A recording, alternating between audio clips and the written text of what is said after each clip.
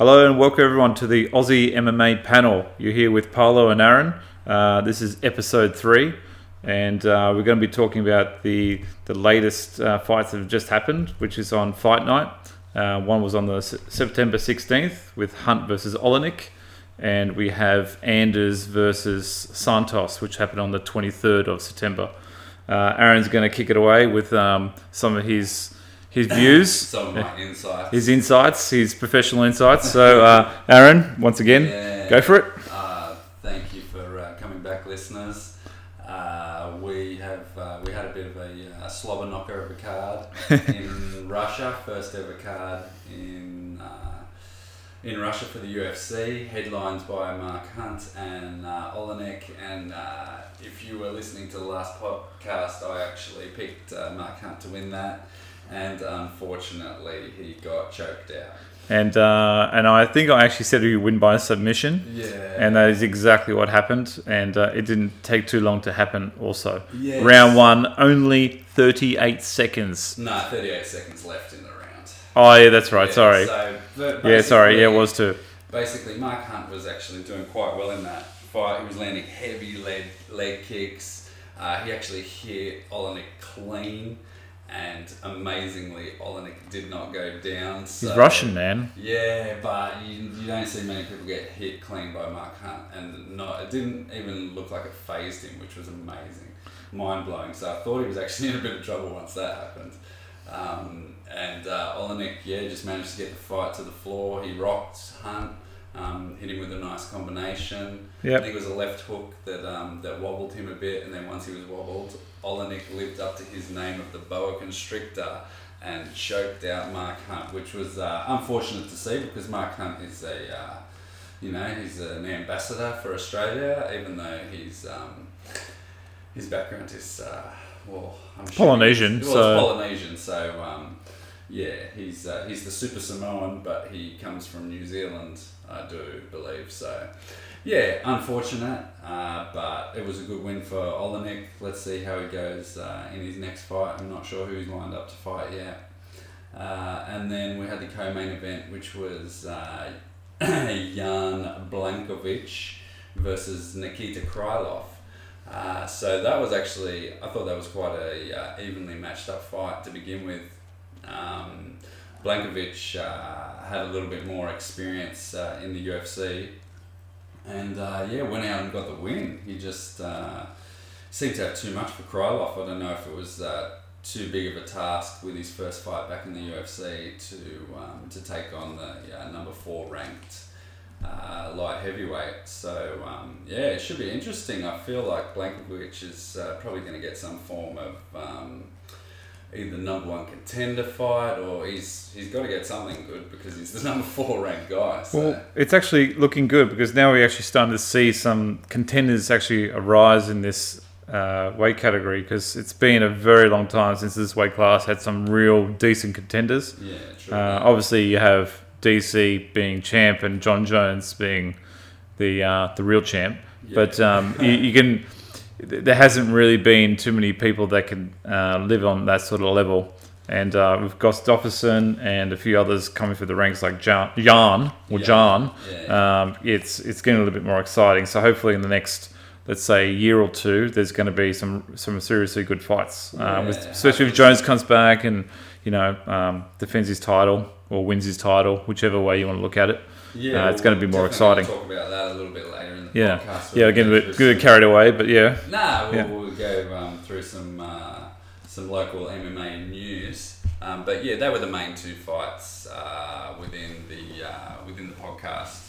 Sorry, within the fight night. Within the fight night that seemed to tickle our fancy. Arlovsky fought Shamil.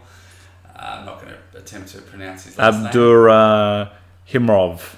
Abdurakhimov. And that was, for a heavyweight fight, it wasn't the most exciting fight. They're a bit back and forth. I think Arlovsky struggled to get his punches off. He just didn't seem to be able to get his distance properly. It was a little bit underwhelming, but props to Shamil for winning. it's always good to get a win over Arlovski. He's a well-known fighter, so and he's a bit of a gatekeeper. Yeah, he's definitely a bit of a gatekeeper. So if you can't beat him, then you're not really going to get into the top 10. So things could be looking up for him.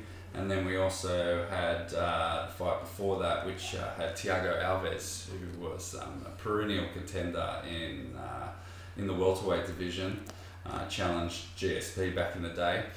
That was many moons ago now. He's fall from the graces since then. Yeah, and he took on Alexei Kunchenko, who had a similar kind of kickboxing style. They had a very tight matchup, but Kunchenko seemed to land the cleaner strikes and had better control of the octagon. So I think that's partially why he got the nod in that fight. So it's always good to pick up a win against a veteran because there's name value there for the hardcore fans, and also there's people always underestimate the level of experience that a lot of these veterans have, and sometimes when they're savvy and they've got that experience, it can add an extra dimension to who you're fighting. So good win for him. So I think that pretty much wraps up Hunt versus Oleinik. Yeah, just one more thing. Hunt has one more fight left on his contract with the UFC, and he has planned to. As part of the news, he has planned to fight that last fight in. I think it's gonna be Adelaide. Adelaide. Yeah, so later in the year, there's a card in December that's headlined by JDS Junior Dos Santos versus Tai Tuivasa, so another local boy. So that's a pretty heavy headliner, and Hunt's going to be fighting Justin Willis, who's undefeated in the UFC. I think he's 3-0, so it's no give me. It should be a good challenge for him, and there's a couple of other good fights on that card too. Tyson Pedro, who's another up-and-coming Australian fighter in the light heavyweight division, is going to be versing Shogun, so that's a good challenge for him. Good to see where he's at in the division, because Shogun's a bit of a gatekeeper at the moment too. And then you've also got the flyweights, Ben Nguyen, who's another Aussie representative, which there will be a lot on the Adelaide card. He's versing Wilson Reyes, who challenged Demetrius Johnson for the title not too long ago. So there's some good fights on that card. So it's good to see Mark Hunt possibly fighting out his contract in Australia. It should be a good fight. So hopefully he gets up and wins for his last fight. Well, maybe another walk-off KO to finish the career. That would be pretty cool. That would be a good way to go down, especially with all the adversity that Mark Hunt's gone throughout his career. So looking forward to discussing that card later on in the year on a later podcast. Now we can move forward to UFC Fight Night. It was on the Sunday, September 23rd, which was exactly a week ago now. So the main event being Santos versus Anders. Now both these guys are actually middleweights. Yeah. And they've both fought at light heavyweight. And man, they are big boys. Physics. Aaron and I were just watching the fight maybe an hour ago now, and you can see when they're up against the cage or in particular positions, they look like big heavyweights, ripped heavyweights. So neither of them were undersized for this fight, but in the end, Thiago, being the extreme fast twitch guy he was just throwing those strikes, and he landed enough, especially in that last brutal. Well, he took him down, but Andy was tired, and he just landed just a bunch of strikes on the floor from an unusual position and just took him out. It's actually happened a few times lately, hasn't it? Yeah, definitely. It's both these guys came in on short notice. The original fight for this card I think it was supposed to be Jimmy Manuwa versus, but it was supposed to be versus someone else. And then Thiago Santos stepped up to fight Jimmy Manuwa. Yeah. And then Jimmy Manuwa dropped out and Eric Anders stepped up. So neither of these blokes were necessarily in full fight camp condition. And that showed. Yeah, it they showed. They definitely looked like they were tiring a little bit, and they were both going for broke, which is always entertaining for the fans. But it just looked like Thiago Santos had a little bit more of the killer instinct, a little bit more precise with his shots, and a bit more devastating with his power. And that final fight ending sequence where Anders was trying to get the takedown, had his head in a bad position, and Santos was raining down with elbows to the side of the head seemed to be the big difference. I mean, Eric Anders, he seems to have a better wrestling pedigree, but I just don't think he had the stamina to beat Santos. I think Santos is a big, strong dude. And, I'm looking at the stats. He did have 5 takedowns in that fight. So yeah, it wasn't like he wasn't utilizing wrestling. It was actually a pretty decently even fight. But then it started going one way when Santos just started landing a bit more, and Eric Anders, I think he was taking the shots quite well, but I just think he got tired. I don't feel like he had the endurance. I feel like that fight could be a bit more interesting if they both had full training camps and if they were both fighting at middleweight. But since that victory, Thiago Santos has said that he wants to stay at light heavyweight, and I believe they are going to run the fight against Jimmy Manuwa again. So that should be interesting. Well, I was actually mentioning to Paolo a bit earlier while we were watching some fights before the podcast, saying that I think it's a bit of a hasty decision saying that you want to stay at light heavyweight when you actually haven't fought a light heavyweight fighter, because Eric Anders is also a middleweight fighter. So it's going to be interesting to see how he actually goes against a legit light heavyweight fighter, because Jimmy Manuwa, he's a big boy, he has big power, and if you stand in the pocket with him, a lot of the time there's going to be lights out. And I know Santos is a killer, but I think Jimmy Manuwa has better boxing skills. I think he keeps it tighter, and I think that if he was to go into exchanges with Santos, I think it would be brutal. Yeah. I think they'd both be landing, but I think that the shorter, sharper, more accurate punches will be landed by Jimmy. I could be proven wrong, but from what I've seen with Santos, he's definitely an athlete, but I don't think he has that crisp accuracy and boxing. I just don't think he has it. But overall, he's definitely a good prospect for either middleweight. He's definitely a huge... I don't know how he gets down to middleweight. A lot of starving himself, I'm sure. Oh man, he's carrying a lot of muscle mass, so I don't know. It's funny to see how that guy gets down to middleweight. But yeah, light heavyweight could be a better choice. However, he's not tested, like you said, so yeah, we'll have to see next time he gets into the octagon. Are they signing a contract anytime soon? I believe so, but I'm not That'd be good. 100% sure for which event yet. Yeah, so. And I think Anders should keep his chin high. I think he has a good future, especially with his wrestling background. And I still think he can actually get somewhere.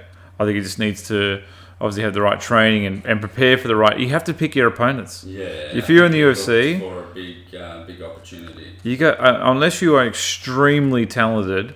There's certain fighters that can be, but even the best ones have gone through certain fights that build them up. You don't want to just take on the big boys straight away, because they'll beat you with their experience. Well, if Anders is brought up right, he's definitely got a good base. He just needs to be coached right and go through proper training camps, and I think he'll have a good future. Definitely. We'll see how he goes. Well, that's the risk of the short notice fight is big risk, big reward.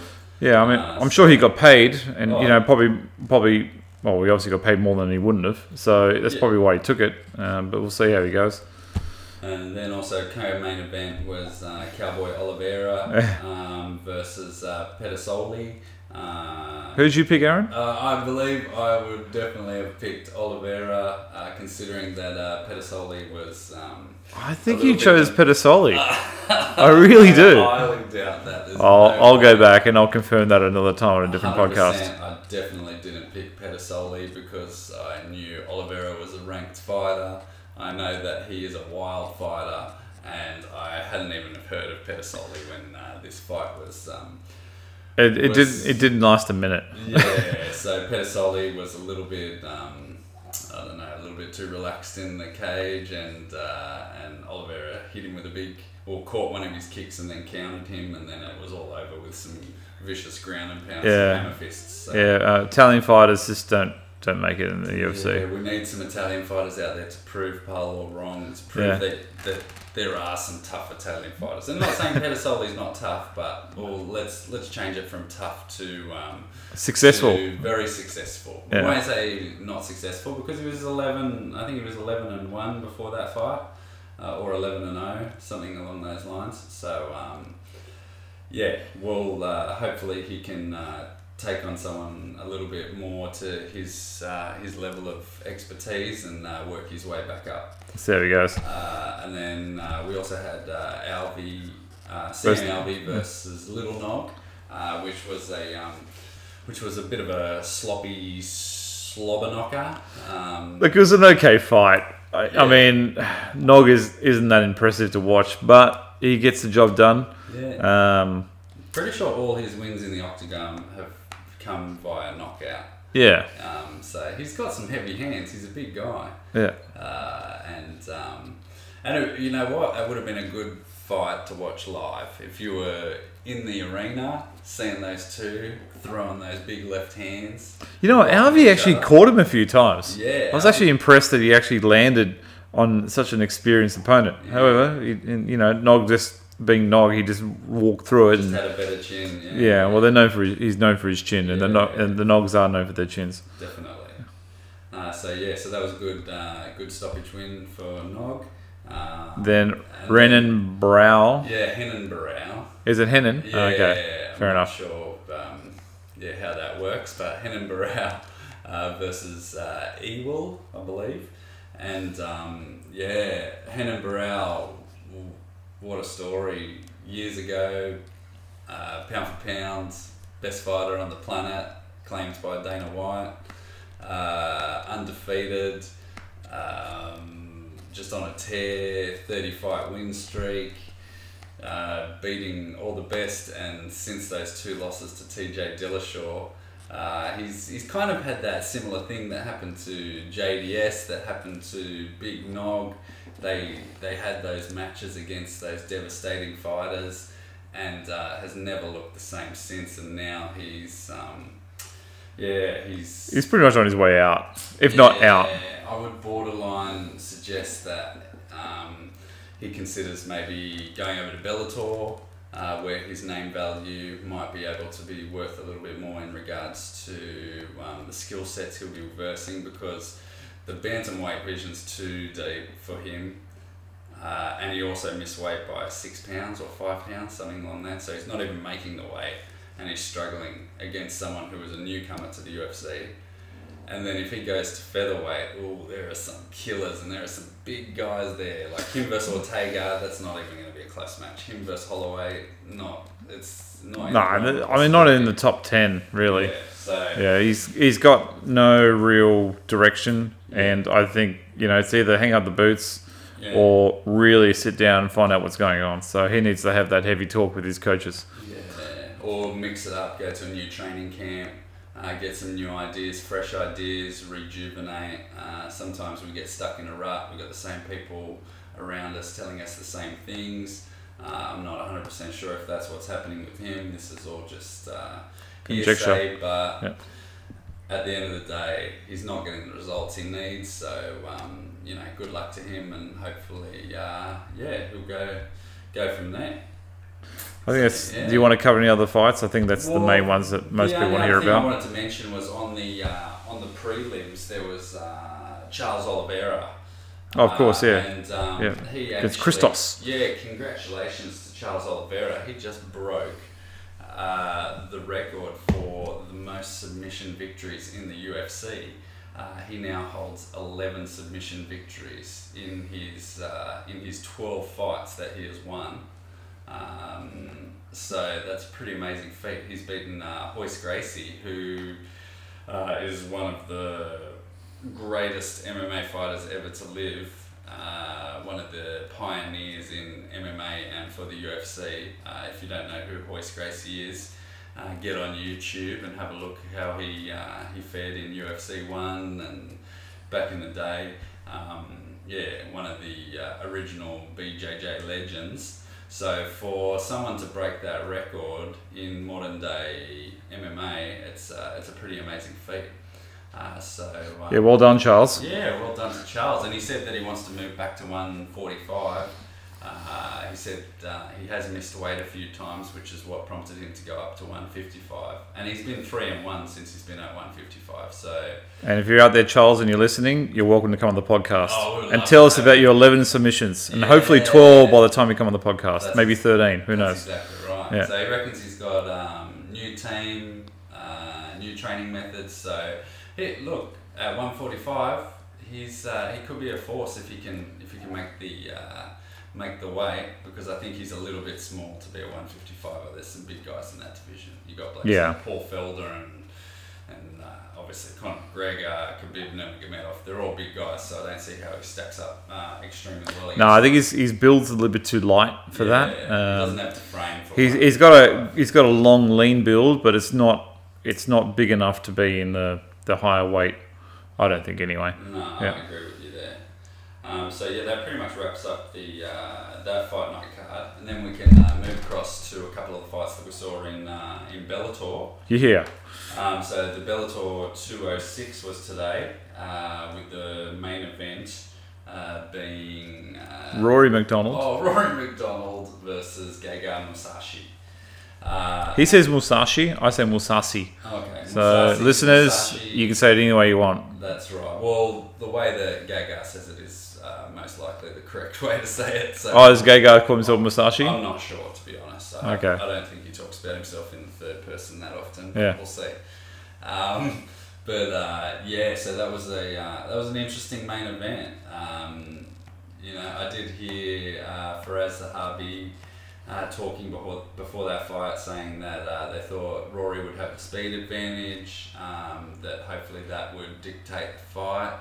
But unfortunately for Rory, after the first round, which was virtually a feeling out process for both fighters, they both landed a few decent hits, but he came out and he made a mistake in the second round. He shot a really low takedown attempt, which he didn't really set up. It looked like he hit his forehead on the floor doing it. Yeah, it was a very poor attempt. Not very Rory McDonald like. It seemed very amateur the way he did it. Maybe he was tired. Maybe he was desperate. Maybe a bit of both, probably. But that was kind of the end for him. Yeah. It didn't. I mean, Mousasi. He's not the type of guy that you want to be making silly amateur mistakes against. No, definitely. He's had 50 fights? Yeah, he's had 50 fights. He's only lost 6 of them. Yeah. And he's been fighting top level guys for the past decade. So I think the middleweight experiment for Rory McDonald is over for the time being. He looked terrible though. Like, he did not look like a world beater. Well, it wasn't even close. It was too deep. Bellator was trying to have a super fight, which is a good thing. It promotes the sport. It's what we do like to see, those super fights too. They're two best champions fighting each other, but I think it just shows the difference between quite possibly the number one middleweight in the world versus quite possibly the number one welterweight in the world. So there's still a 15-pound difference or 7-kilo difference between those two guys, and I think Mousasi showed his experience and his size advantage tonight, and he capitalised on that mistake, and he busted up Rory McDonald ground and pound. It was all over. Do you have a prediction on if Mousasi ever fought Whittaker, which is the current champion, who would actually come out on top? 5-round fight championship. 5-round fight championship. Both full training camps. Both going in as injury free as an MMA fighter can be. I would be siding with Mousasi on the experience and on the skill set. I think he matches up well with Whittaker. I think he has just as crisp striking, if not better. I think he has a better grappling game, and I think obviously there's always Whittaker has like quite heavy hands and good striking prowess. So there's always that side of things that could go against him. But yeah, I'd be saying probably Mousasi by decision. Go to 5 rounds because it's very hard to put Whittaker away. If Yoel Romero can't put you away, there's not many people who can. So I just think Mousasi would mix up the fight well and go in there with a good strategy. So very what good. about yourself? Look, I think I'd have to side you with that on that one. I'd have to side with you because I think Gegard would actually be able to, I think, outpoint him. I think even though Whittaker is the younger of the two and probably a little bit faster, I think the all-round game that Mousasi or Gegard would show and have, just being in those tight situations, I think he would be able to, I suppose, just win on points. Yeah. I don't feel like he'd knock him out. I think, once again, Yoel Romero can't knock out Whittaker. I don't think many people can. But obviously it can be done. Well, he's not renowned for his one-punch knockout power. Obviously he's capable of it against lesser fighters, but tends to be more of... like a Rockhold, you mean? Yeah.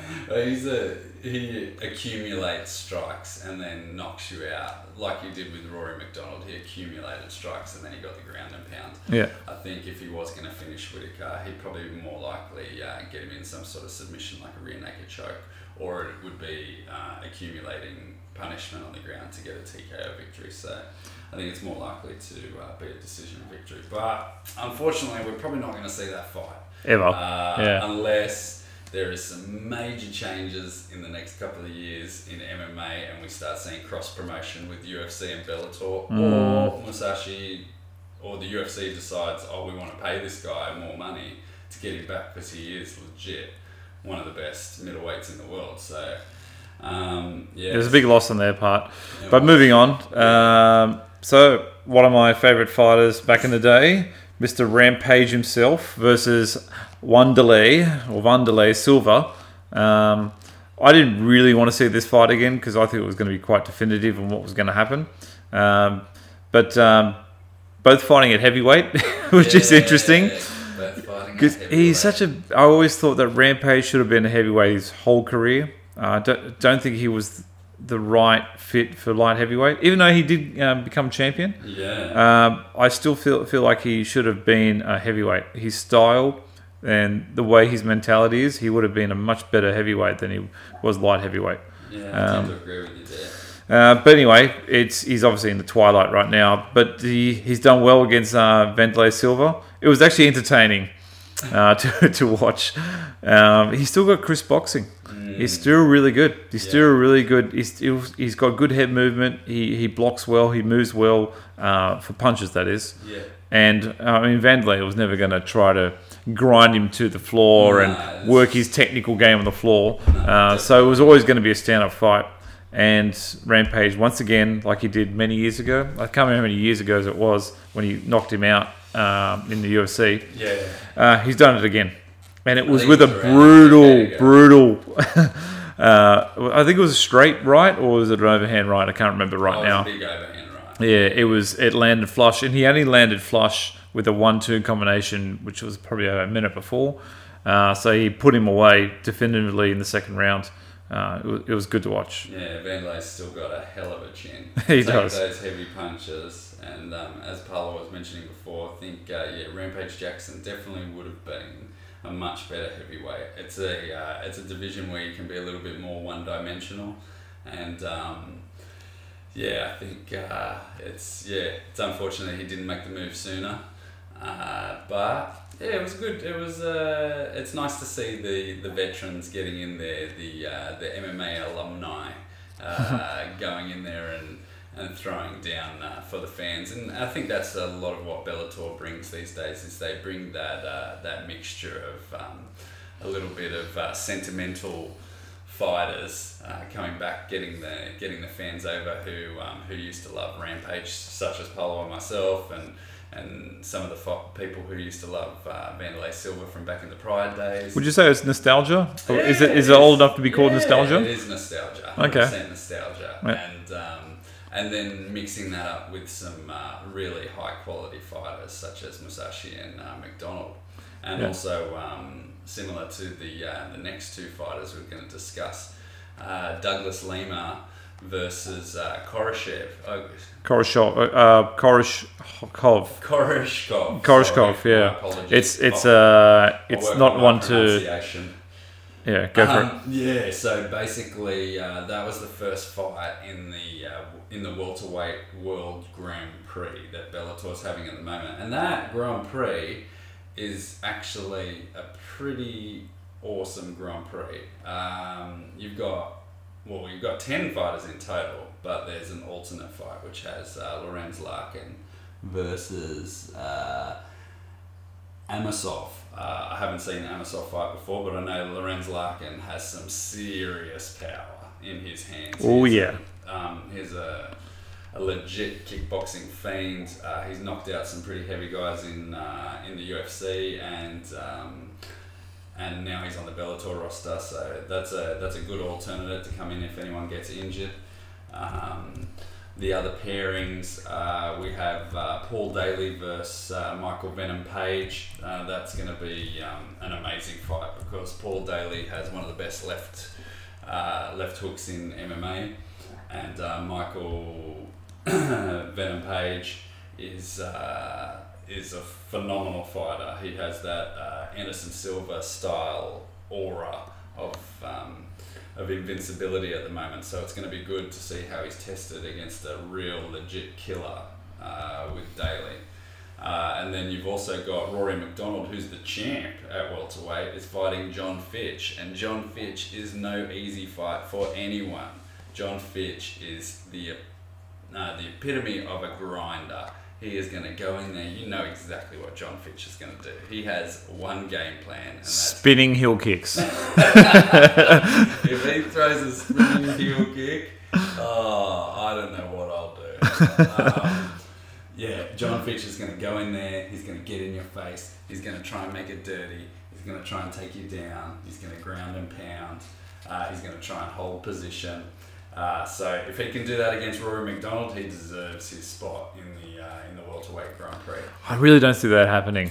Even though I just saw Rory look like shit in that fight against Gegard, I really don't see John Fitch dominating Rory for however many rounds it's going to be scheduled for. It should be a 5-round fight, I think. Yeah, if it's a 5-round fight, I really don't see 25 minutes of Fitch on top and getting the victory, because I don't feel like he'll get the victory any other way else. Well, he just actually beat Paul Daley in his first fight. But Daley, come on.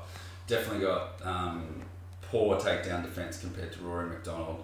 And Daley is always looking for that knockout, so he's been susceptible against wrestlers before.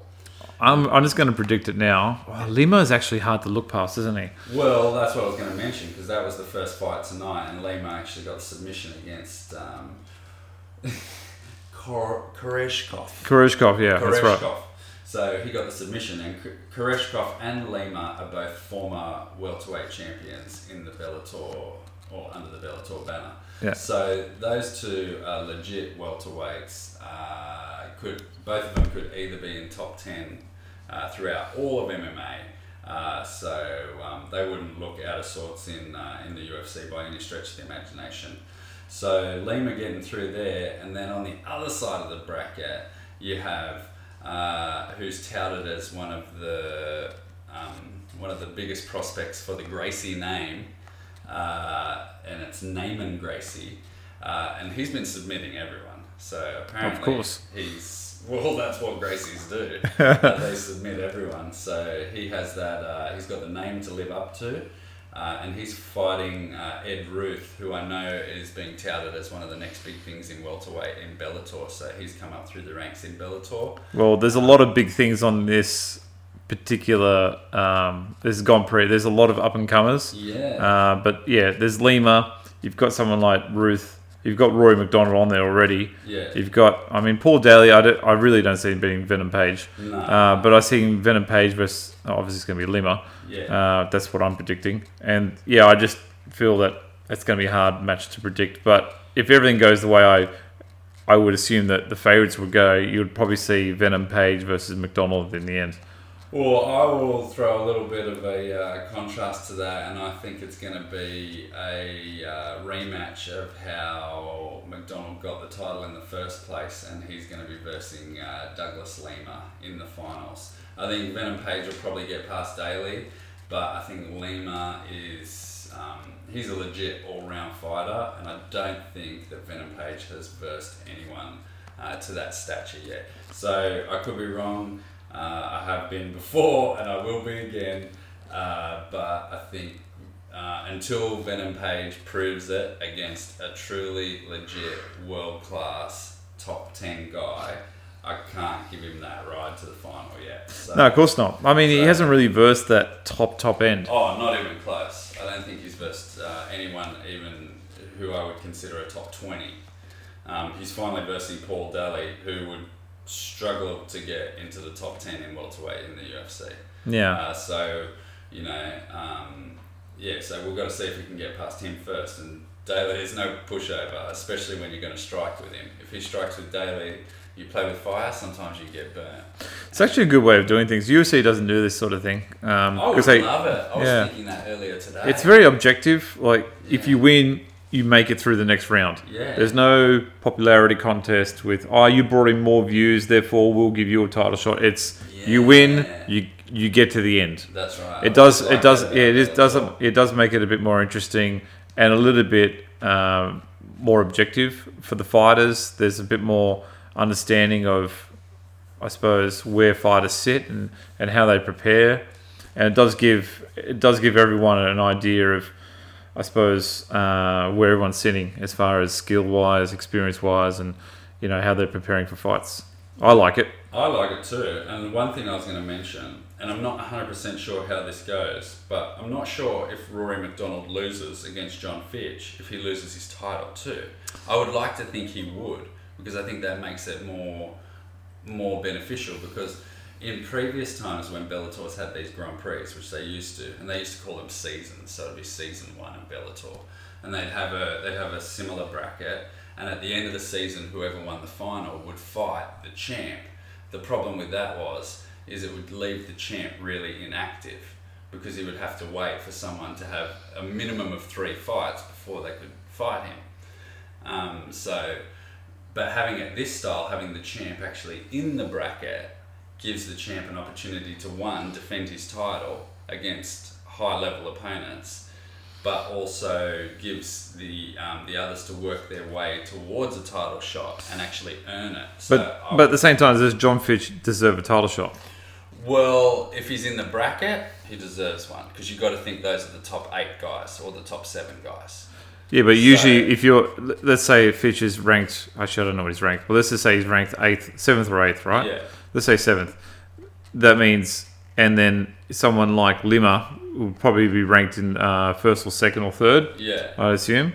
Therefore, why would a rank 1 or 2 not get a title shot over John Fitch that might be rated? For sure, because you would rank the bracket, so if you had 1 through 8, you're not going to put 1 versus 2 in the first fight. You're going to have a bracket. It'd be like the same as tennis or World Cup, any sort of bracket they do. They're never going to put 1 and you'd have to assume that Lima is number 2 because he was the former champion.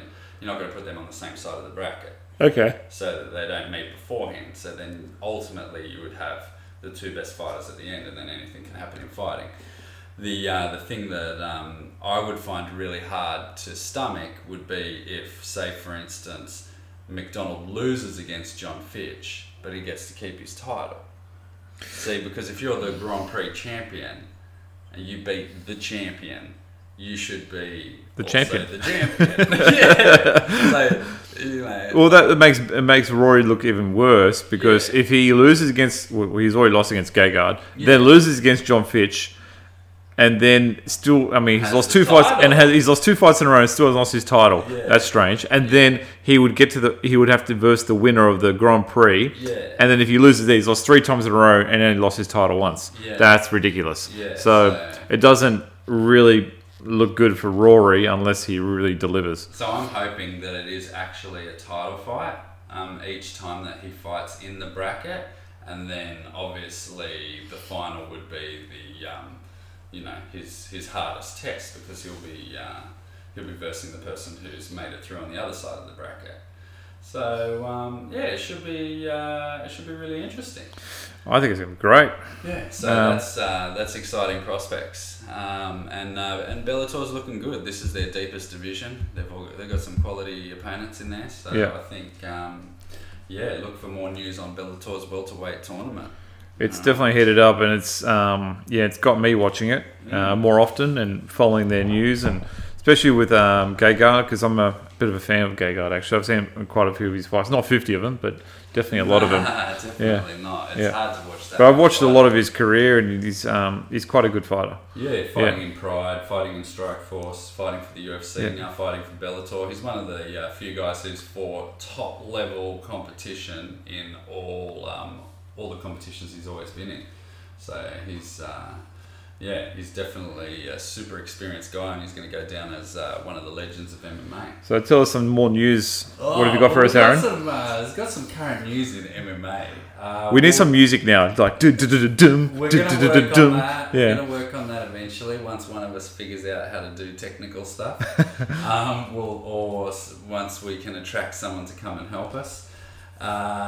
So staying on the Bellator bandwagon for now, we have Michael McDonald. So Michael McDonald used to be a former UFC bantamweight title contender.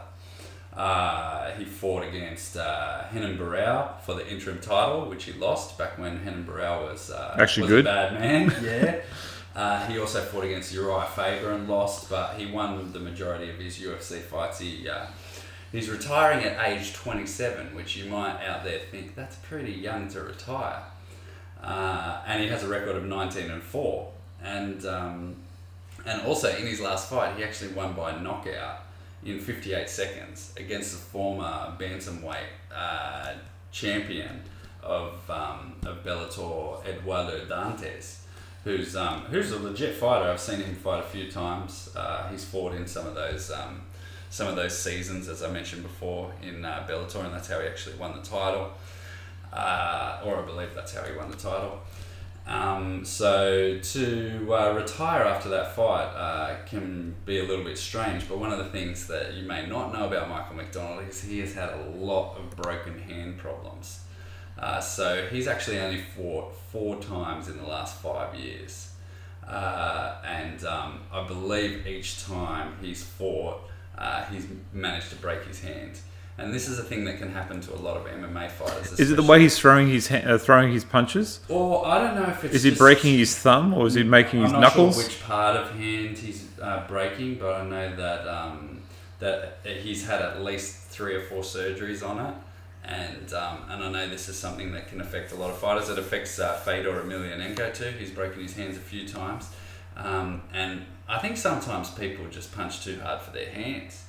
I think the way Fedor throws punches, he throws his hands with reckless abandonment. Yeah, and I've seen him land punches on some big dudes, and the way he throws his techniques does leave him exposed on his knuckles, and he's also around his thumb. I think Whittaker has thrown a few, and obviously he broke his hand too. Yeah. And I think sometimes the awkward angles you would throw it to try to get through people's guards or their opponent's guard, especially when they put their elbow up. I mean, you can really put some damage on yourself by just trying to break someone's guard with, throwing over hands, or especially the hooks. I think that's where you can do a lot of damage to your hands. But if you're landing on people's cranium or on the top of their head, it's a very hard spot of your head.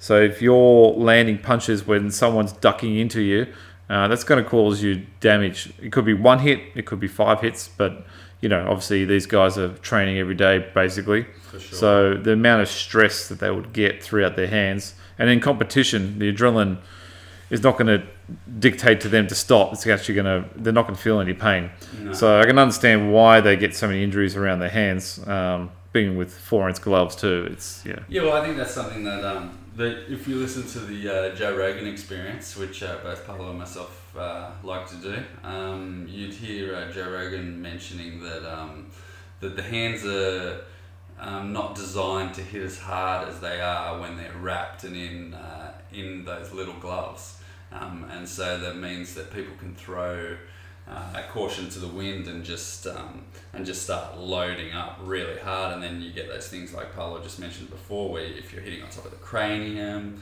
if you're hitting at the wrong angle, if you're hitting the tip of someone's elbow when they're blocking. Ooh, and I've actually done that before, and that freaking hurts. Yeah, those kinds of things you don't think about as much, and that can lead to. So I'm not sure what the actual causes of all his broken hands are.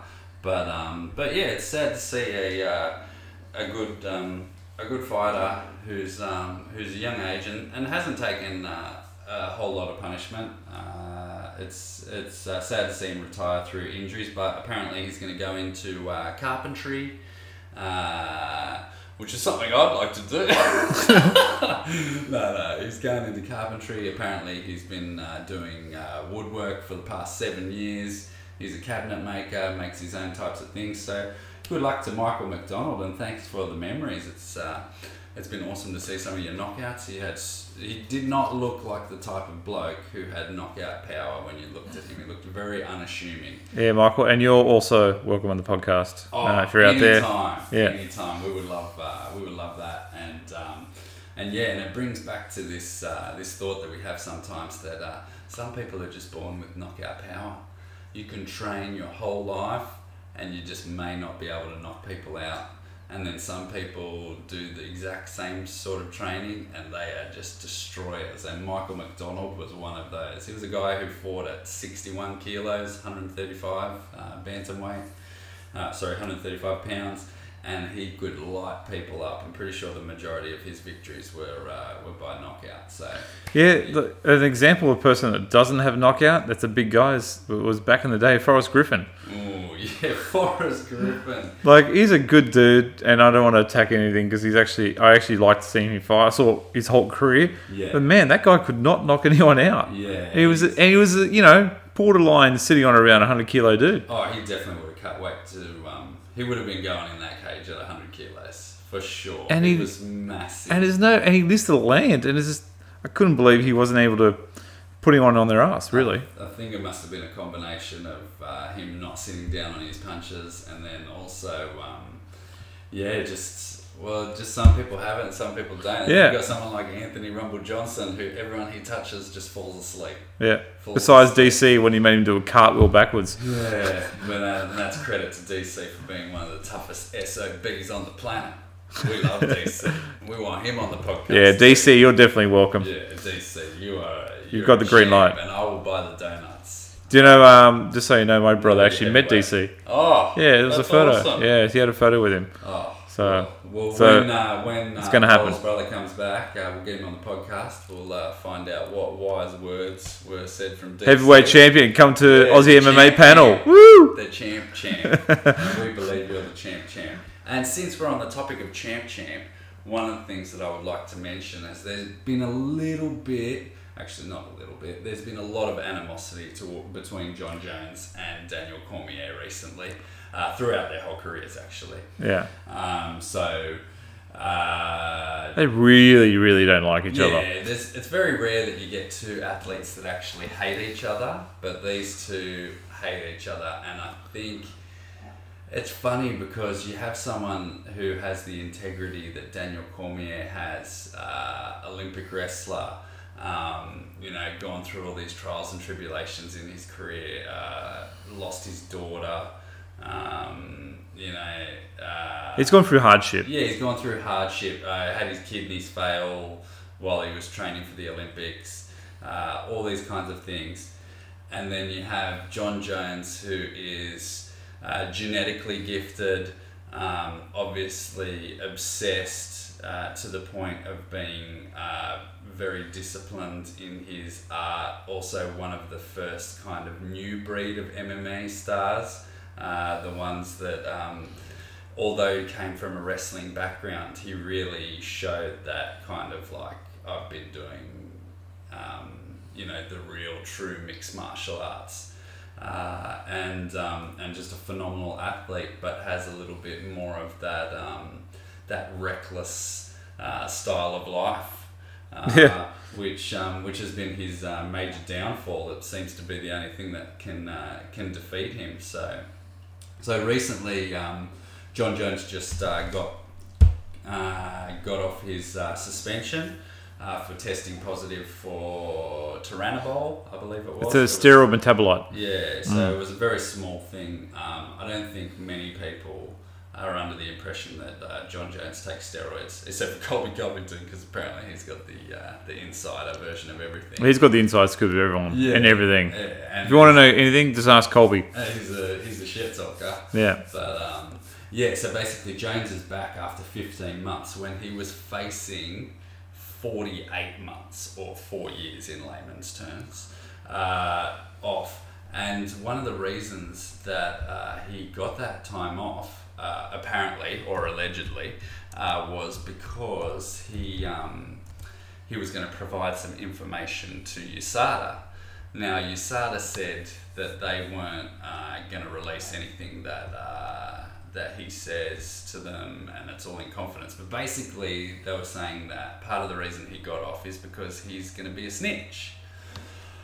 Pardon me. So is this conjecture? I mean, is this who's actually come out and said this? Well, Cormier said it. Oh, come on! But I believe I can't remember where I've read it, but it's part of the reason. USADA has this clause that basically says if you help them identify other drug cheats or other people who are trying to take advantage of the system, they can give you a reduced sentence on your thing. So it's basically kind of like, if you go to jail and you say, you were in the mafia and we're looking to get bigger people, we're looking to get, the suppliers or whatever, or you bring people down, we'll let you off easier. so in a way, it's a similar kind of thing, allegedly. So John Jones' manager came out and said it's nothing like that. I don't think John Jones has refuted it completely yet. So there's where there's smoke, there's fire. So there could be an element of truth that he may be saying things. But basically, what's happened is Daniel Cormier, he's trying to take a little bit of time off before the Lesnar fight. I don't know if he's taken himself out of the drug testing pool in regards to USADA, but he apparently they were trying to call him, and he posted this thing on Instagram or Twitter or something, saying that he didn't want to answer USADA's phone calls. Now I'm sure that's not because he's trying to take drugs or anything like that. He's probably just focusing on his commentating career, and obviously he wants to fight Brock Lesnar because that's the big payday for him. I don't even think he needs to train for it. I think he's going to smash Brock Lesnar. We're both of the opinion that he's going to smash Brock Lesnar. Although Brock Lesnar, more than welcome on the podcast. Oh, Brock Lesnar, you're definitely... I'll get the steaks ready. I will go down to Aldi.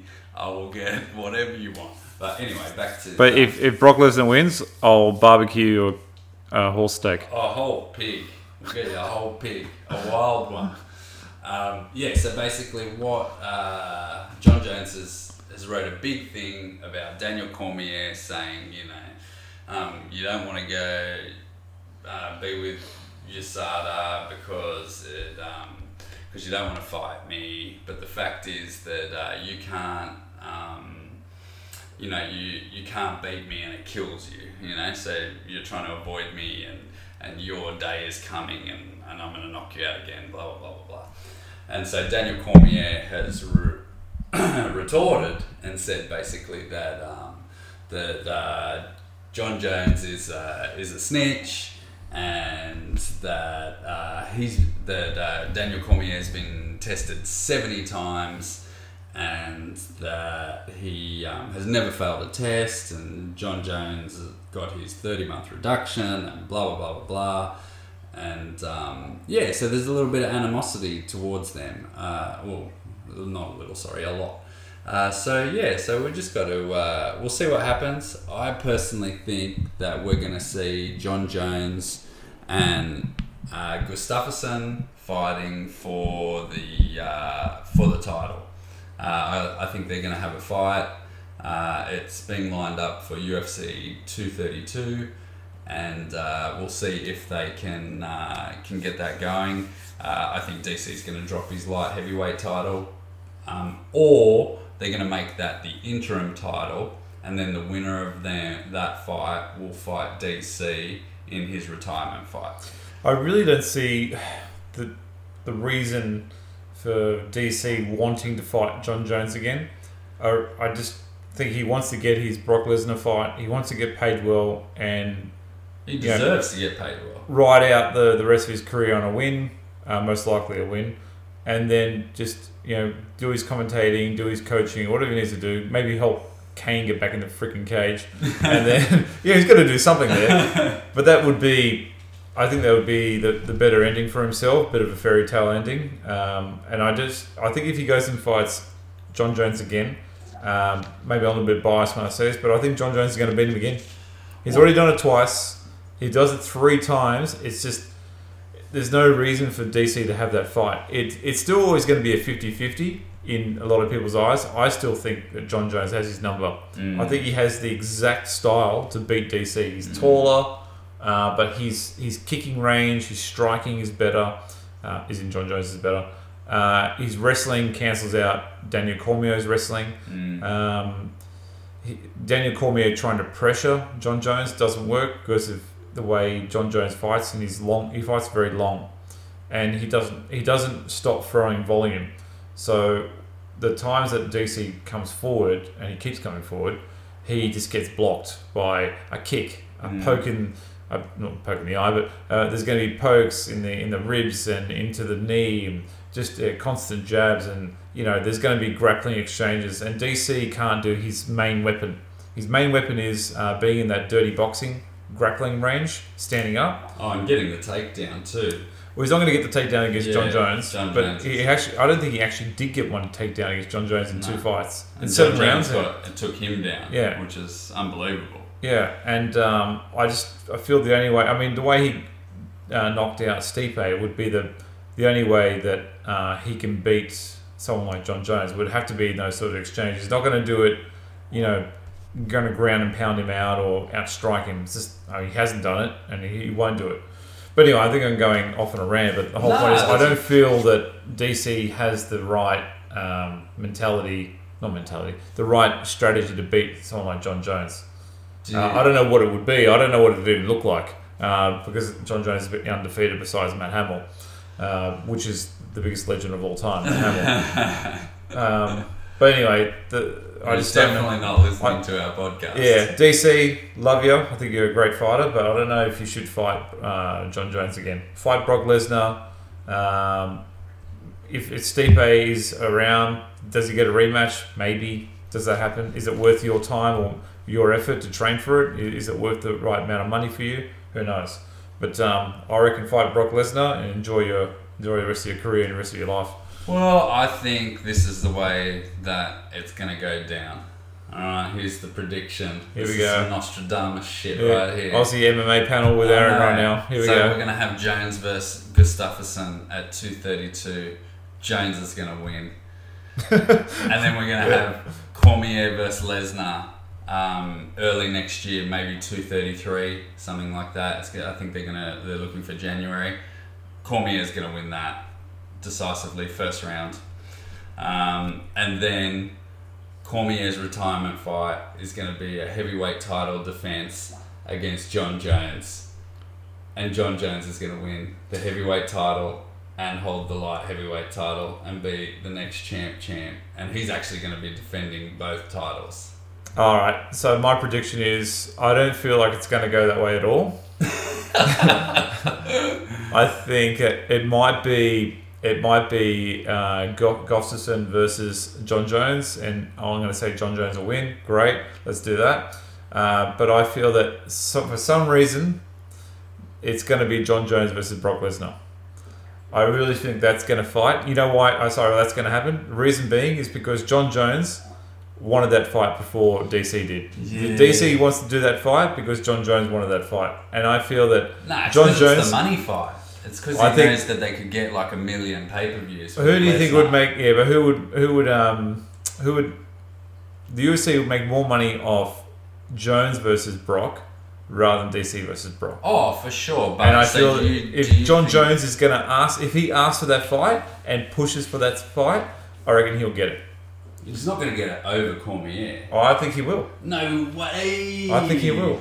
Yours Why is more not? far-fetched than mine. You think they're going to stab Cormier in the back? He's a UFC commentator. I think DC's going to get... I think he might get injured. I think something's going to happen. Nah, that's why he's chilling. That's why he's doing what he's doing I don't know. So that he's ready. That's why he doesn't want to defend the title before he fights Lesnar. He wants that Lesnar fight so he gets his guaranteed paycheck, whatever it's going to be, 5 mil, 10 mil, I'm not 100% sure, but it's going to be a big paycheck. By far his biggest. And then he's either going to defend the light heavyweight title one more time or the heavyweight title one more time, because he said that he was going to retire in March. And also, there's been quite a few fighters who have said they're going to retire and then renege on that deal or come out of retirement. I think DC sticks to his word, Chuck though. Liddell, Yeah, I think Tito DC... Ortiz, Yeah. GSP, who else? Nick Diaz, Nate Diaz, Conor McGregor retired for about 3 minutes. There's been so many fighters who have retired and then come back out of retirement. So, but if he does do the smart thing and finishes up in March, how he said he would. He said he wanted to finish up, I think it was his 42nd birthday or something along that, or his 40th birthday, I can't remember. It's 40th.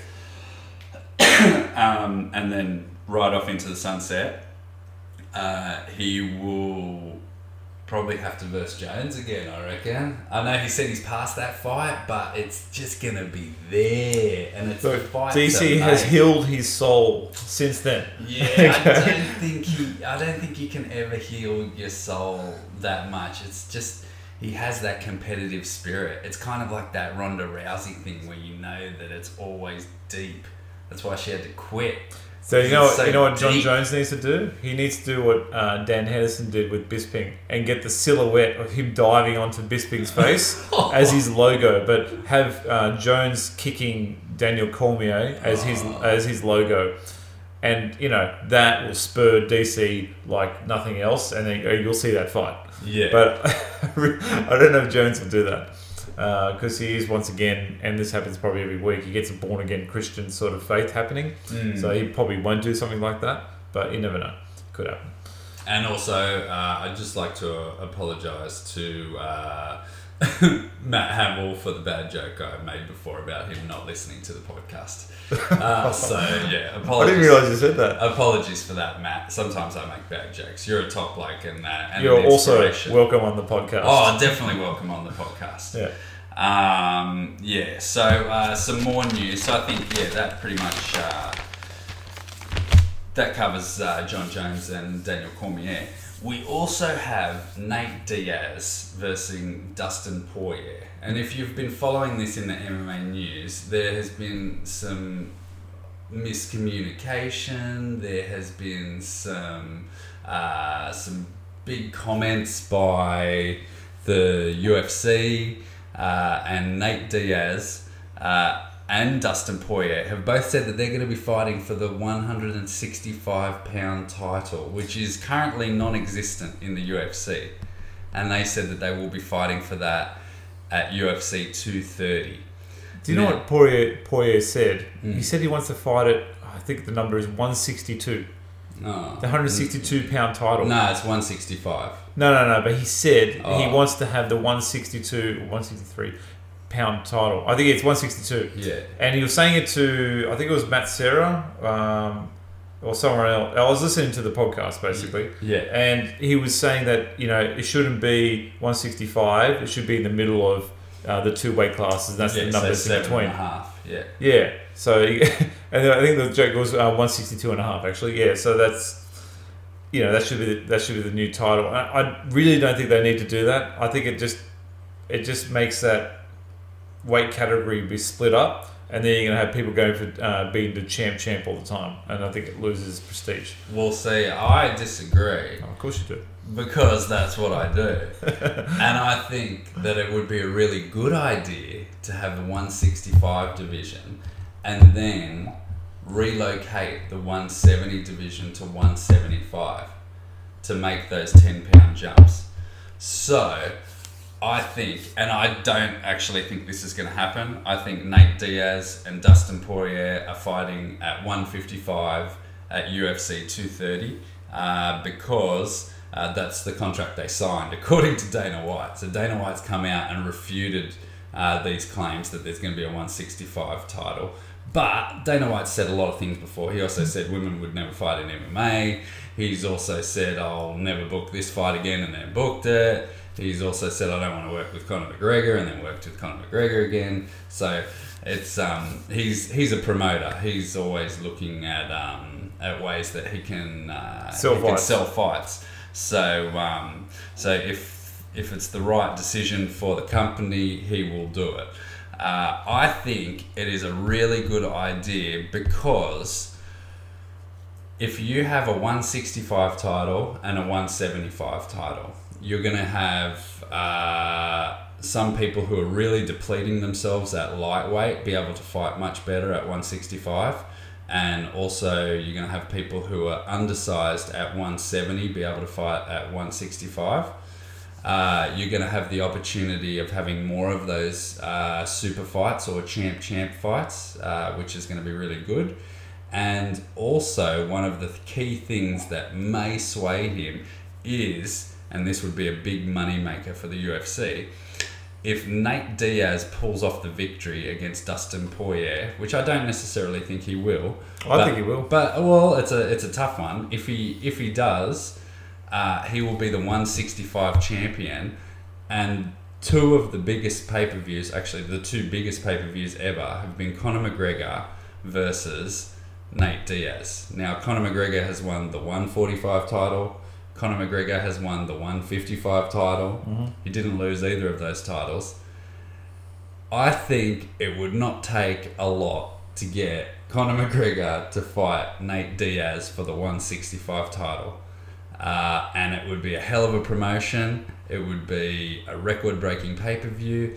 It would give Conor McGregor the chance to be borderline the greatest fighter in UFC history if he won that third title, even regardless of the fact that he has never defended a title.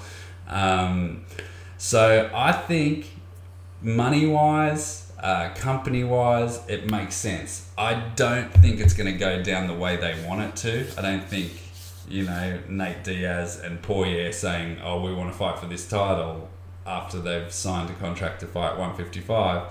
I don't think it's going to happen like that. But I think in the long run, it would be a really good idea to have that 165 division. It's going to put less pressure on weight cuts. And look, there is enough talent in the UFC to have an extra division there. At that weight range, yeah. I will agree there is a lot of talent. And if it was spread out, I don't know if it's spread out too thin. That's always going to be up for debate. I don't feel like they need to create another weight class to create more excitement. I think that those two those three, but you've got your welterweights, you've got your featherweights, and you've also got your lightweights. I didn't say that in order. But basically, I feel like there's a lot of competition in those areas already. Having another belt, does it bring in new fans? That's what it really comes down to. Does it bring in new fans? If it does, maybe. Having more titles usually means more money on pay-per-views, because when there is a title for grabs, it usually means that there's a better chance of them having more money coming in. Besides the Conor and Nate fight, I mean, there's not many. I mean, that's an anomaly. Yeah. That fight was only popular because Conor McGregor was in it. For sure. He could have been fighting anyone, yeah. And that would have been popular. Yeah, so, I'm pretty sure the fight he had with Eddie Alvarez was like in the top 5 all time. Yeah, and that was the title fight, obviously. Yeah. So, I don't know. We'll see. Dana White, if you want to discuss it, you're going to have to speak to Aaron about it, because he's the one he's got the rationale behind it. Look, I think it's a really good idea. I'm pushing for it. I think it's there's enough. Yeah, there's definitely enough fighters. Lightweight has traditionally been the most stacked division, and it has a lot of fighters in it. And I think losing, 4 or 5 good fighters at lightweight and losing 4 or 5 good fighters at welterweight is not going to have a huge impact on either of those divisions. Because there's always going to be contenders coming through, and that just seems to be more of the the natural weight class of the average person who becomes a fighter. It just seems like that's where they have the most fighters. That's where fighters tend to fall into that category. It's between that 145 to 170 kind of range where you seem to get a lot of fighters and a lot of talented fighters. So I'm for it, but that doesn't mean anything. So yeah, that was just a little bit of interesting stuff. I'll give you Dana's number. You can give him a call tomorrow. I will. I would love to call him. He would be like, "Who the fuck is this?" And then also, wanted to just talk quickly about the possibility of GSP returning. Boom. Yeah. Sound effects, man. We need them. So apparently GSP is in really good condition. He's getting over his medical issues from the Bisping fight. If you didn't know about that, he fought for the title against Michael Bisping. He during the fight camp, he got basically diverticulitis or some sort of colitis, which is basically ulceration of the intestines and stuff like that, which is obviously not a good thing for a fighter to have, not a good thing for anyone to have, and it causes a lot of inflammation, and then it causes a lot of stress on the body. So so basically he went into that fight not 100%, still managed to win the title because he is a bad mofo. And now he's looking to return to fighting as his coach, Faraz Zahabi said, for the juiciest offer. So that could be a Conor McGregor fight, that could be a Khabib Nurmagomedov fight, that could be a Tyron Woodley fight. I've even put down the name Ben Askren. If you don't know who Ben Askren is, he's an undefeated welterweight who retired maybe a year ago, and he's touted as one of the best welterweights never to fight in the UFC. But the reason why he won't fight Ben is because, like GSP said, it's about who has the highest stock. Right now, Bisping has the highest stock, so he would fight Bisping. How was that an accent? It was a good accent? It was a good accent. So I don't feel like Ben has the highest stock. I feel like someone like Conor McGregor or Khabib, depending on the outcome of the fight coming up, depending on the outcome of that will determine who has the highest stock. But I will say that I don't think that GSP, when he says the highest stock, is always talking about specifically money. Because he has a lot of money already. He doesn't need to fight for money. I know money would play a factor in that. It could be 50%. It's the other factor is it's obviously the legacy. Look, whoever has the title. So if Conor has the title, he'll fight for that title. If Khabib has the title, he'll fight Khabib. I don't feel like he will not win either of those fights. I feel like he'll win either of those fights for sure. Even at 155, untested.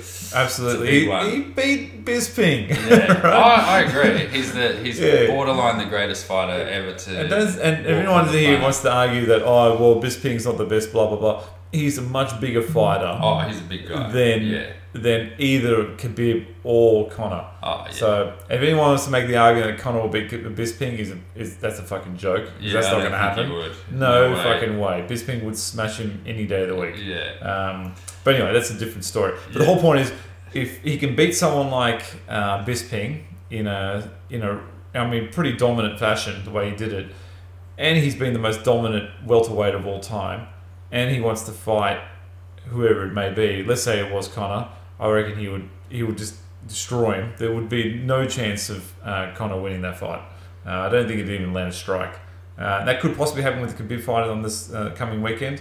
But I feel like he'd be able to outpoint Khabib with strikes. I don't feel... it would be an interesting... I actually would find that fight a lot more interesting, having Khabib versus GSP. I think that's the fight to make. It's not the money fight that McGregor GSP would be. That would be phenomenally huge. That would probably be the biggest fight. But this is the fight that will put Khabib on the stratosphere of stardom. Yeah. So if he can win this fight, depending how he wins, and how everything goes down. Most likely dominant fashion. Yeah, if it happens the way it happens, that a lot of Khabib fans and a lot of people are predicting the way it's going to happen, then Khabib is probably going to be the biggest star in UFC. Conor will lose a lot of his flame. But he'll still have that star status. Oh, he will, but the thing is, if he gets ragdolled the way some people, or a lot of people think it's going to happen, I don't know if the majority of people think that way, but definitely a lot of people think that way. He's going to get ragdolled. If it does happen that way, Conor's going to lose a lot of fans, because you don't want people follow more than anything, more than personality, more than just knockouts. They follow winners. It's true. Winners have the most followers. But then there's always the exception to that with like Demetrius Johnson, who's a phenomenal winner and just didn't have the followers. And I'll give you another example. Yeah, okay. It can be proven wrong. I'm going to throw some numbers at you right now. Yeah. That I was a bit disappointed to read, and so the early estimates for the Darren Till Woodley pay-per-view buys was less than 150,000. Oh, really? Which is quite disappointing a number.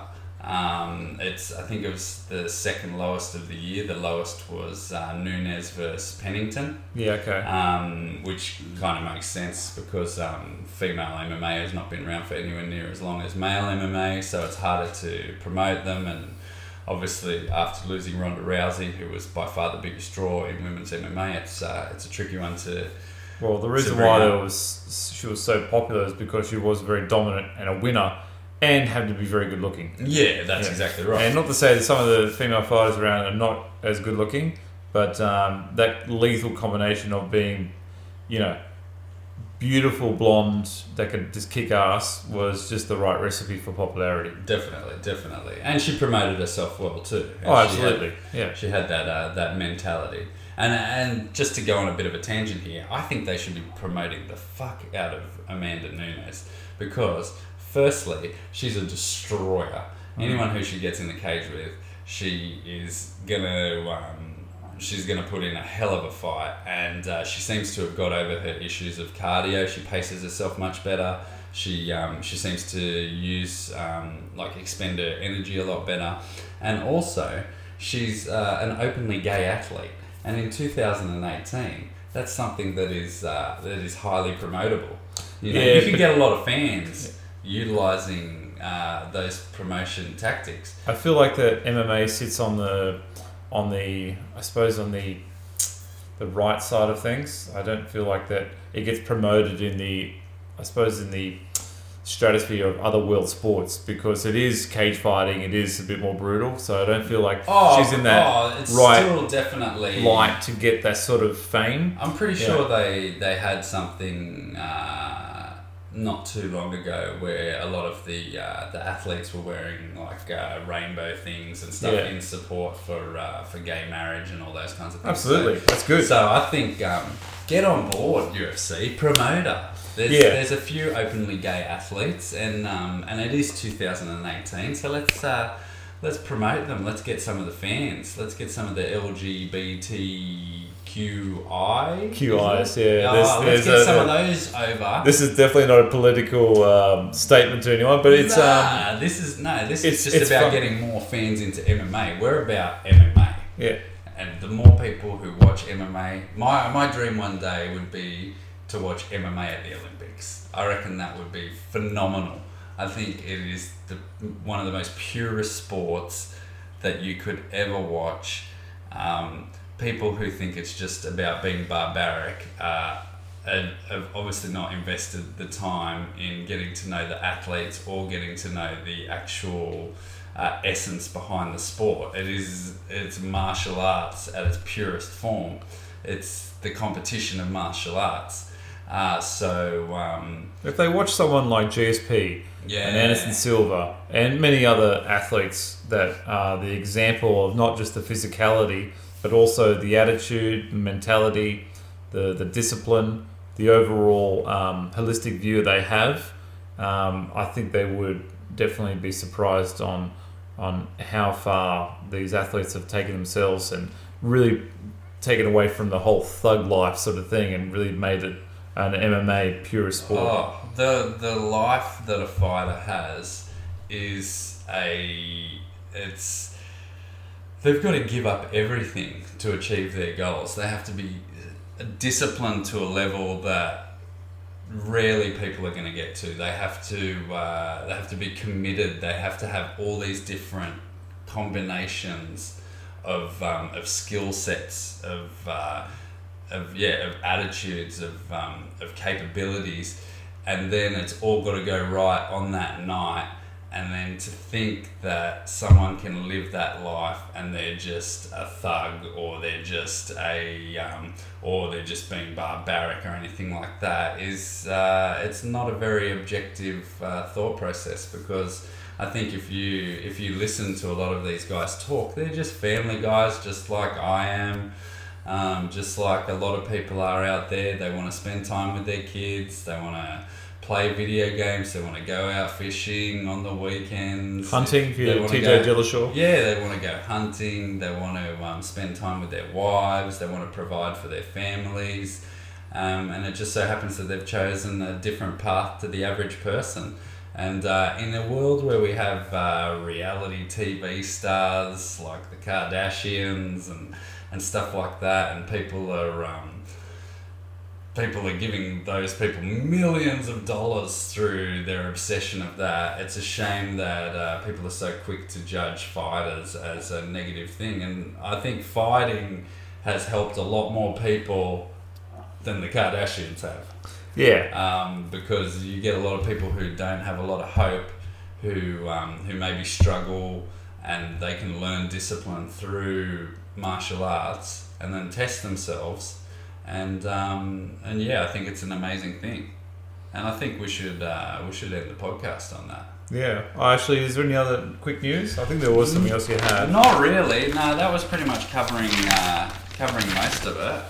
I can't remember anything else. Well, prediction: Nate versus Dustin. One last time. Look, we'll probably have another podcast before that fight, but early days, I'm going to say Dustin. Main reason being is Nate's been out for 2 years. Over the last 4 years, I think he's only fought Conor McGregor.